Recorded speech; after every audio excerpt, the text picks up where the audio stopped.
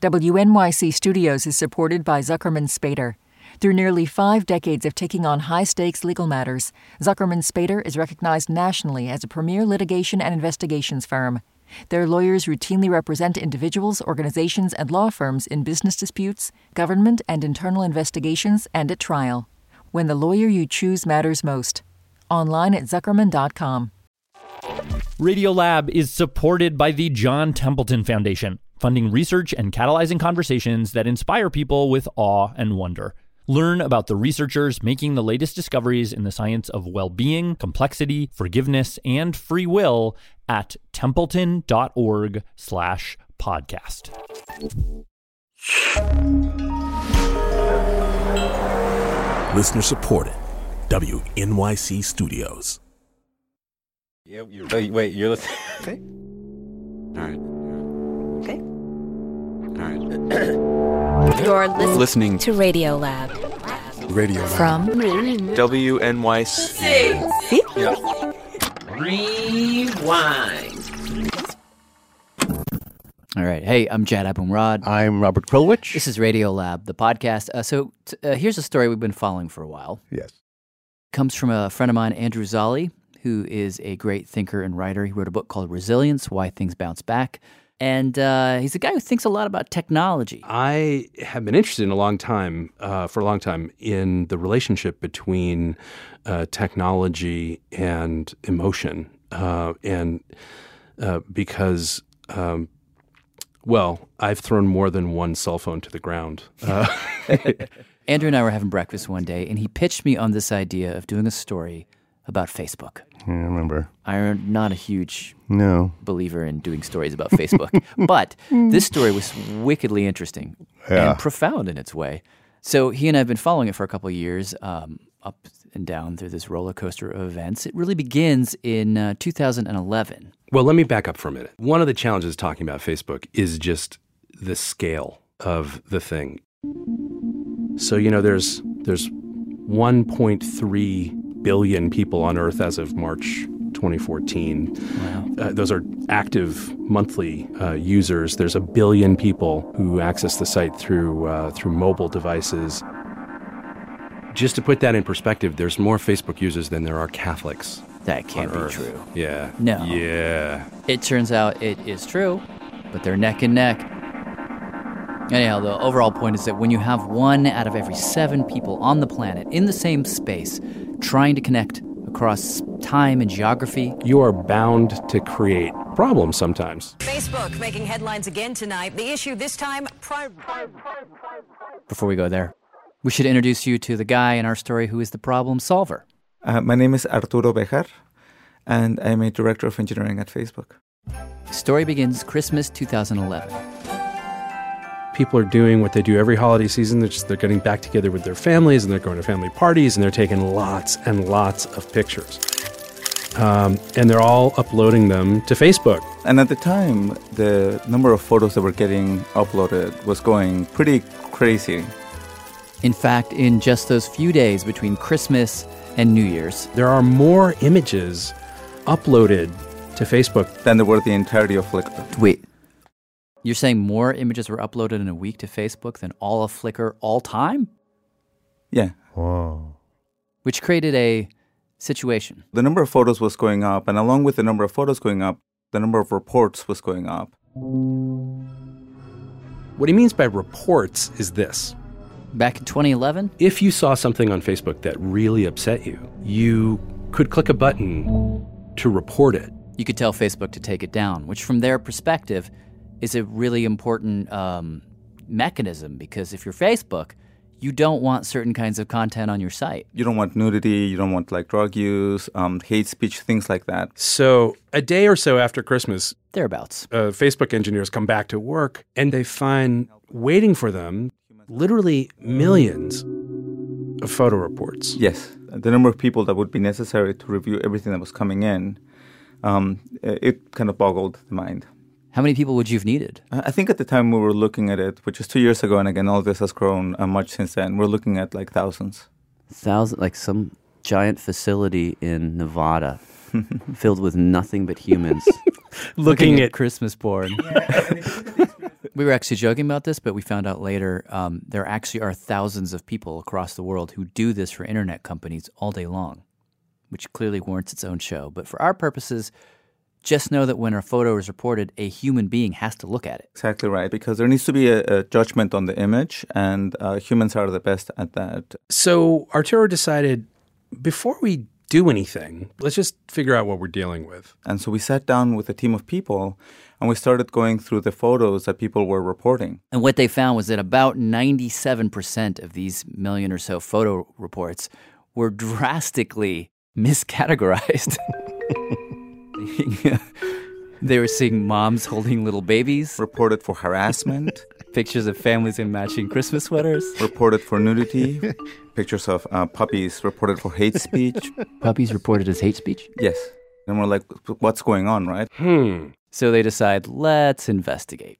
Okay, so step one for Facebook, just ask a few of these people. Why don't you like this photo? Why did you report this? Responses come back, and the first thing they realize is that almost always the person complaining about the image was in the image they were complaining about. And they just hate the picture. Like maybe they were doing a goofy dance, someone snapped a photo, and they're like, why did you post that? Take it down. Or maybe they were at a party. They got a little too drunk. They hooked up with their ex. Somebody took a picture, and that person says, oh, that's a one-time thing. That's never happening again. Take it down. Arturo said there were definitely a lot of reports from people who used to be couples. And then they broke up. And then they're asking to take the photos down. And the puppy? What would be the reason for that? Oh, because it was maybe a shared puppy. Maybe it's your ex-wife's puppy. You see it, makes you sad. Take it down. So once we've begun investigating, you find that there's all of this relationship things that happen that are like really complicated. You're talking about stuff that's the kind of natural detritus of human dramas. And the only reason that the person reporting it flagged it as like hate speech is because that was one of the only options. They were just picking because they needed to get to the next screen to submit the report. So we added a step. Arturo and his team set it up so that when people were choosing that option, I want this photo to be removed from Facebook. Some of them would see a little box on the screen that said, how does the photo make you feel? And the box gave several choices. The options were embarrassing, saddening, upsetting, bad photo. And then we always put in an other, where you could write in whatever you wanted about the image. And it worked incredibly well. I mean, like 50% of people would select an emotion. Like, for instance, embarrassing. And then 34% of people would select other. And we read those. We sit down and we're reading the other. And what was the most frequent thing that people were typing into other? It was, it's embarrassing. It's embarrassing. But you had embarrassing on the list. I know. That's weird. I know. Arturo was like, okay, maybe we should just put it's in front of the choices? As in, please describe this piece of content. It's embarrassing. It's a bad photo of me. It makes me sad.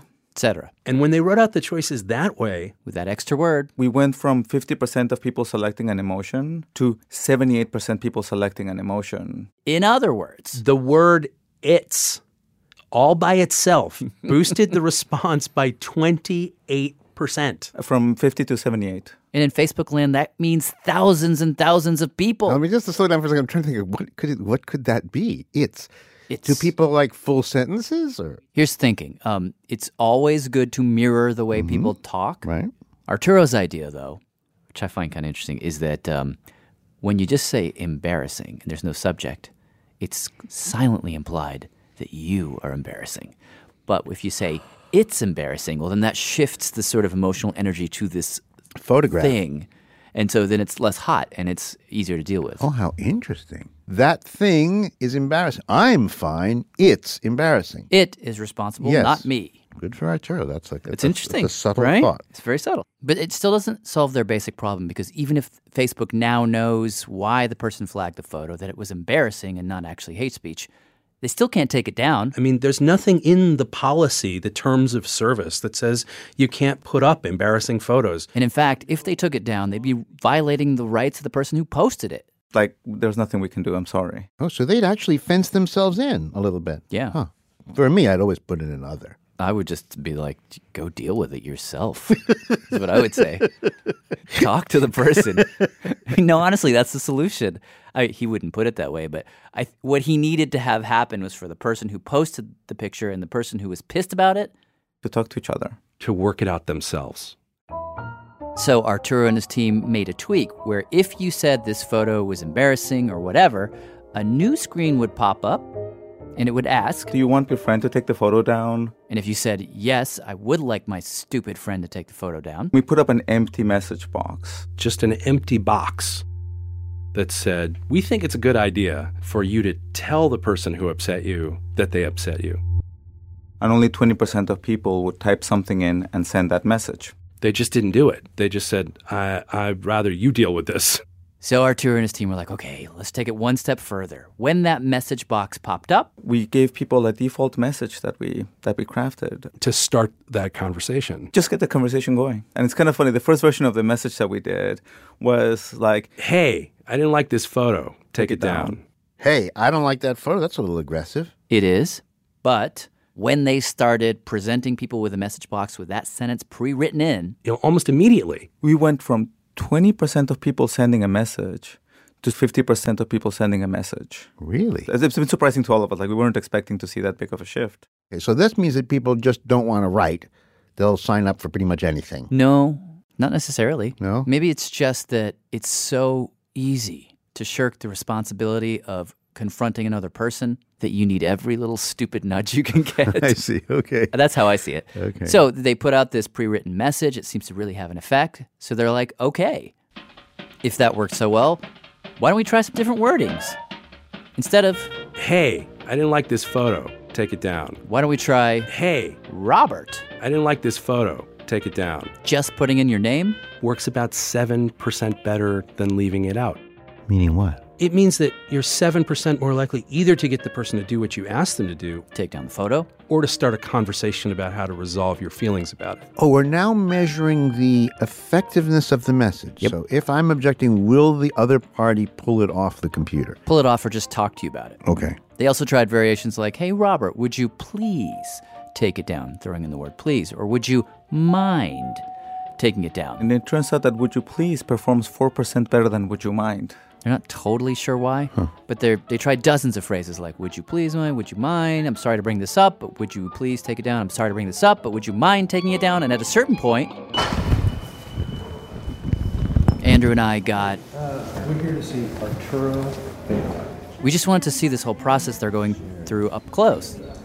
So we took a trip out to Facebook headquarters, Menlo Park, California. This was about a year ago. Had you been in before? No, I have not. So it's before the hubbub. We met up with Arturo, who sort of walked us through the campus. Yeah, that's like the hammock. This is kind of a little like chairs hang out. It's one of these sort of like socialist utopic Silicon Valley campuses where people are like in hammocks and there's volleyball happening. We actually had baby foxes here. Really? And they had foxes running around at one point. So we were there on a Friday because every Friday afternoon, Arturo assembles this really big group.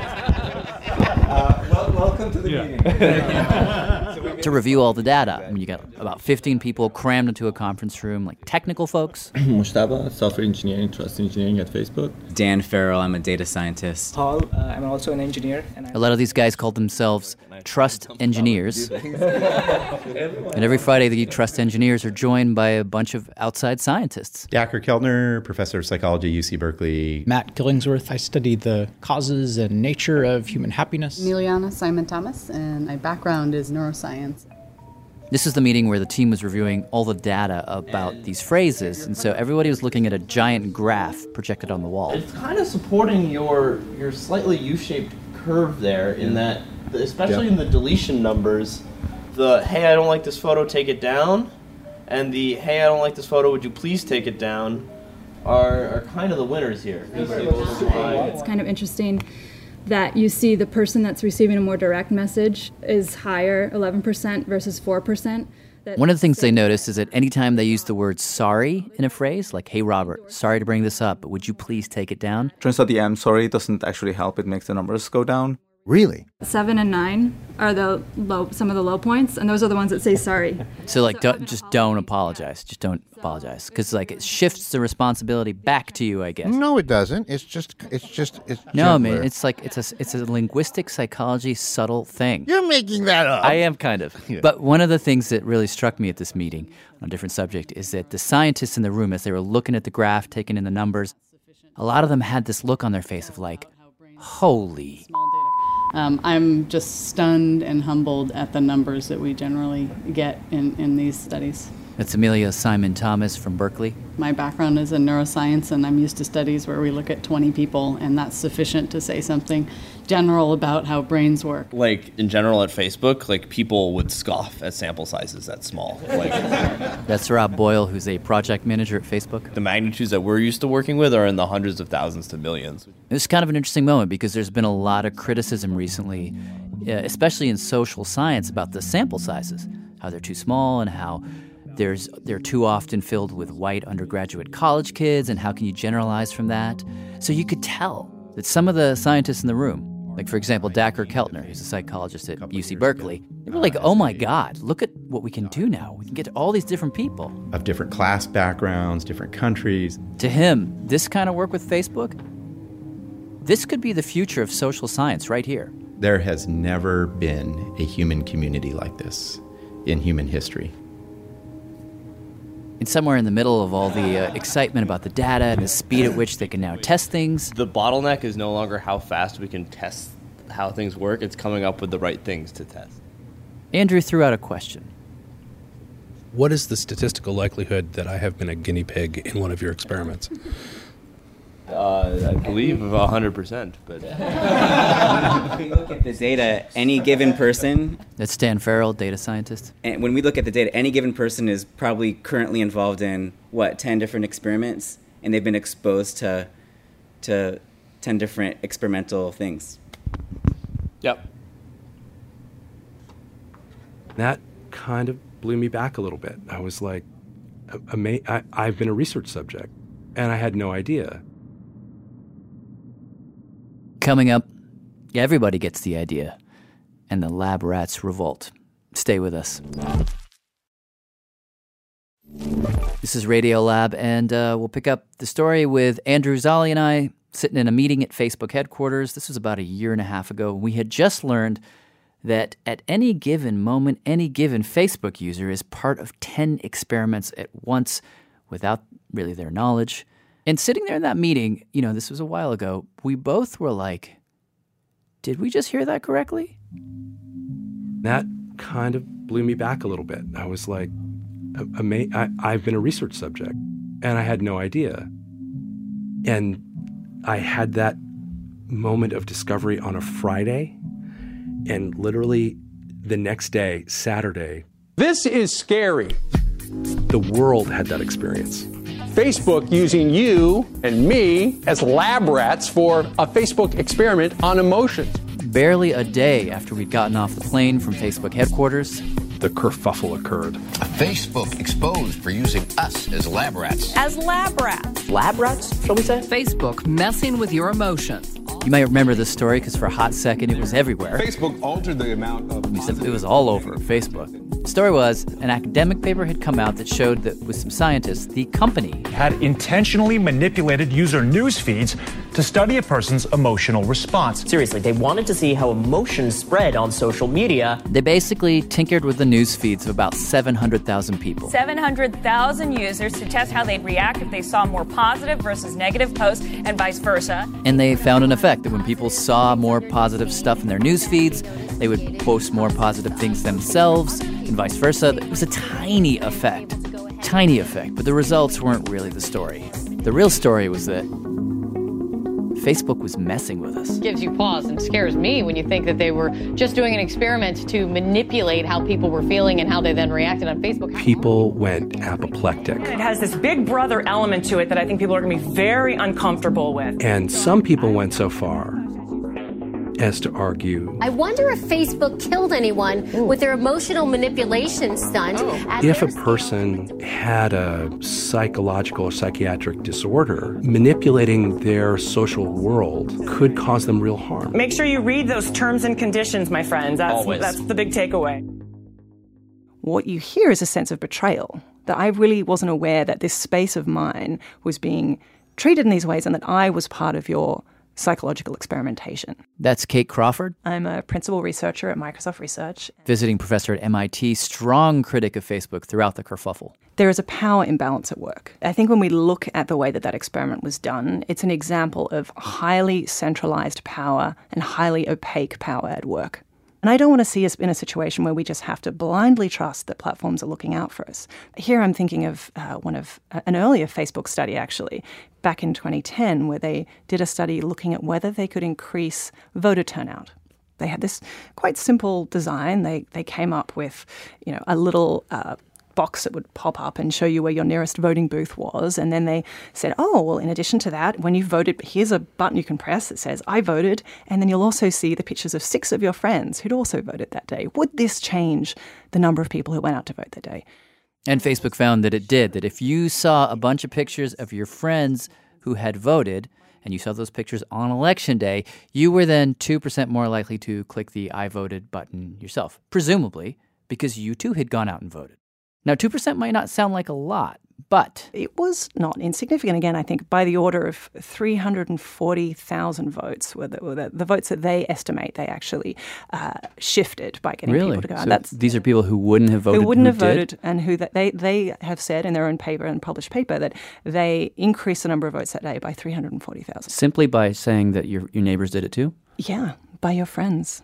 Now, my first reaction to this, I must admit, was, okay, we're at historic lows when it comes to voter turnout. This sounds like a good thing. Yes, but what happens if someone's running a platform that a lot of people are on and they say, hey, I'm really interested in this candidate. This candidate is going to look out not just for my interests, but the interests of the technology sector, and I think they're a great candidate.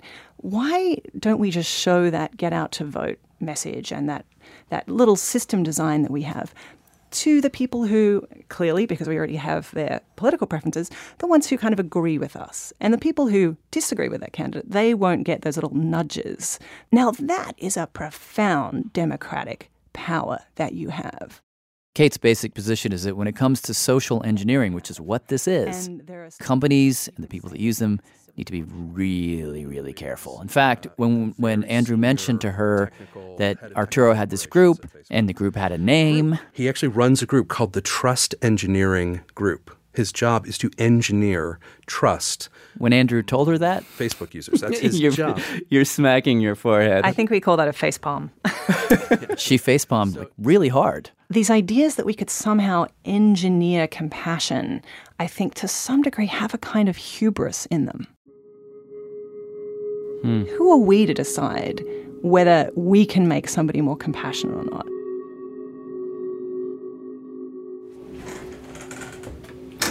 So how do you want to set this up? So let's see. How do we do this? A couple months after our first interview, we spoke to Arturo Bejar again. At this point, the kerfuffle was dying down. And we asked him about all the uproar. I know this is not your work, the emotional contagion stuff. Mm-hmm. But literally, hours after we got back from that meeting, that thing erupted. Do you understand the backlash? No, I think that... we really care about the people who use Facebook. I don't think that there's such a thing as if anything I've learned in this work is that you really have to respect people's response and emotions, no matter what they are. He says the whole thing definitely made them take stock. There was a moment of concern of what it would mean to the work. And there was is this gonna mean that that we can't do this? Part of me, being honest, coming here is I actually want to reclaim back the word emotion and reclaim back the ability to do very thoughtful and careful experiments. I want to claim back the word experiment. Do you want to reclaim it from what? Well, suddenly like the word emotion and the word experiment, all these things became really charged. Well, yeah, because people thought that Facebook was manipulating emotion, and they were like, yes, but in our case, right, and in the work that we're talking about right now, all of the work that we do begins with a person asking us for help. This was Arturo's most emphatic point. He said it over and over that, Facebook isn't just doing this for fun. People are asking for help. They need help. Which points to one of the biggest challenges of living online, which is that, offline, when we try and engineer trust offline, or at least just read one another, we do it in these super subtle ways using eye contact and facial expressions and posture and tone of voice, all this nonverbal stuff. And of course, when we go online, we don't have access to any of that. In the absence of that feedback, how do we communicate? What does communication turn into? I mean, I think about like what it means to be in the presence of a friend or a loved one. And how can you build experiences that facilitate that when you cannot be physically together?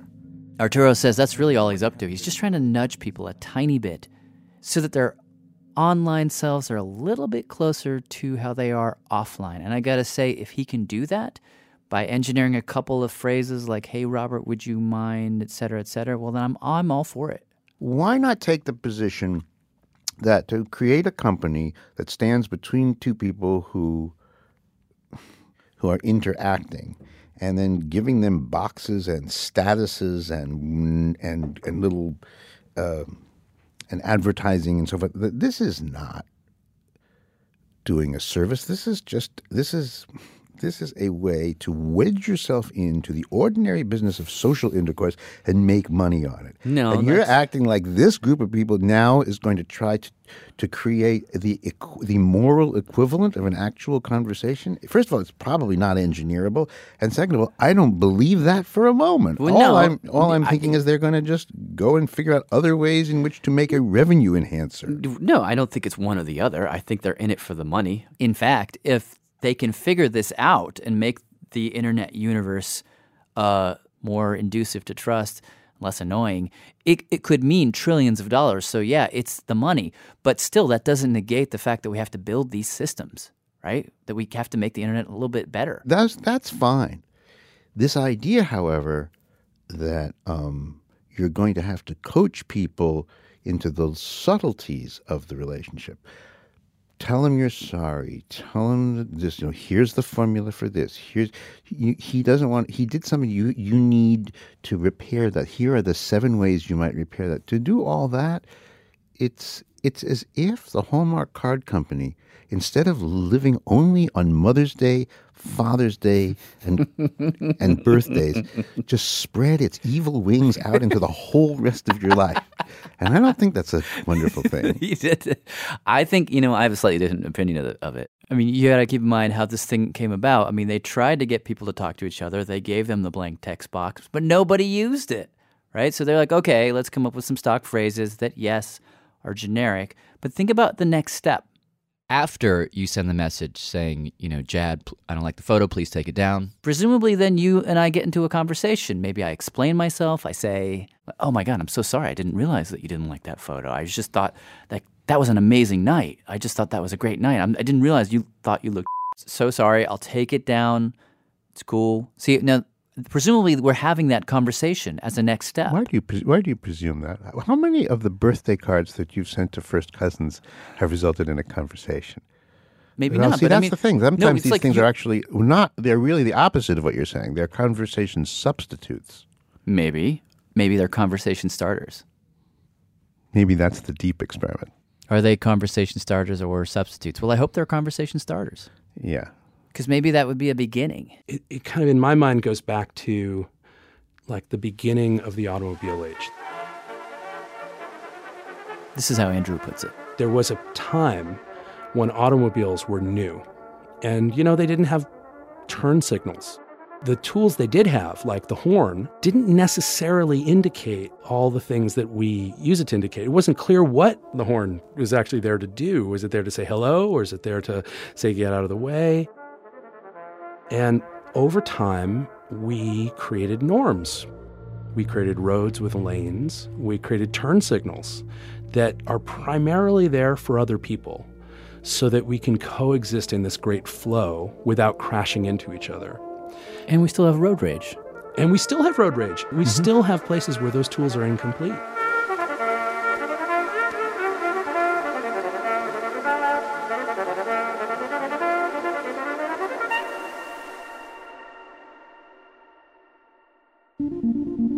Thanks to Andrew Zolli. Many thanks. Yes, definitely. For bringing us that story and for reporting it with me for so long. And to Arturo, who you kept bringing back into the studio to keep... Yes, thank you very much to Arturo and the whole team over there.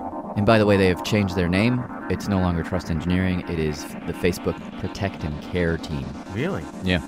We had some original music this hour from Moonanite. Thanks to them. Props to Andy Mills for production support.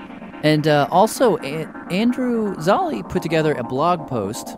If you go to radiolab.org, you can see it, which covers some really interesting research that we didn't get a chance to talk about. And if you've ever sent an email with a little smiley face, you're definitely going to want to read this.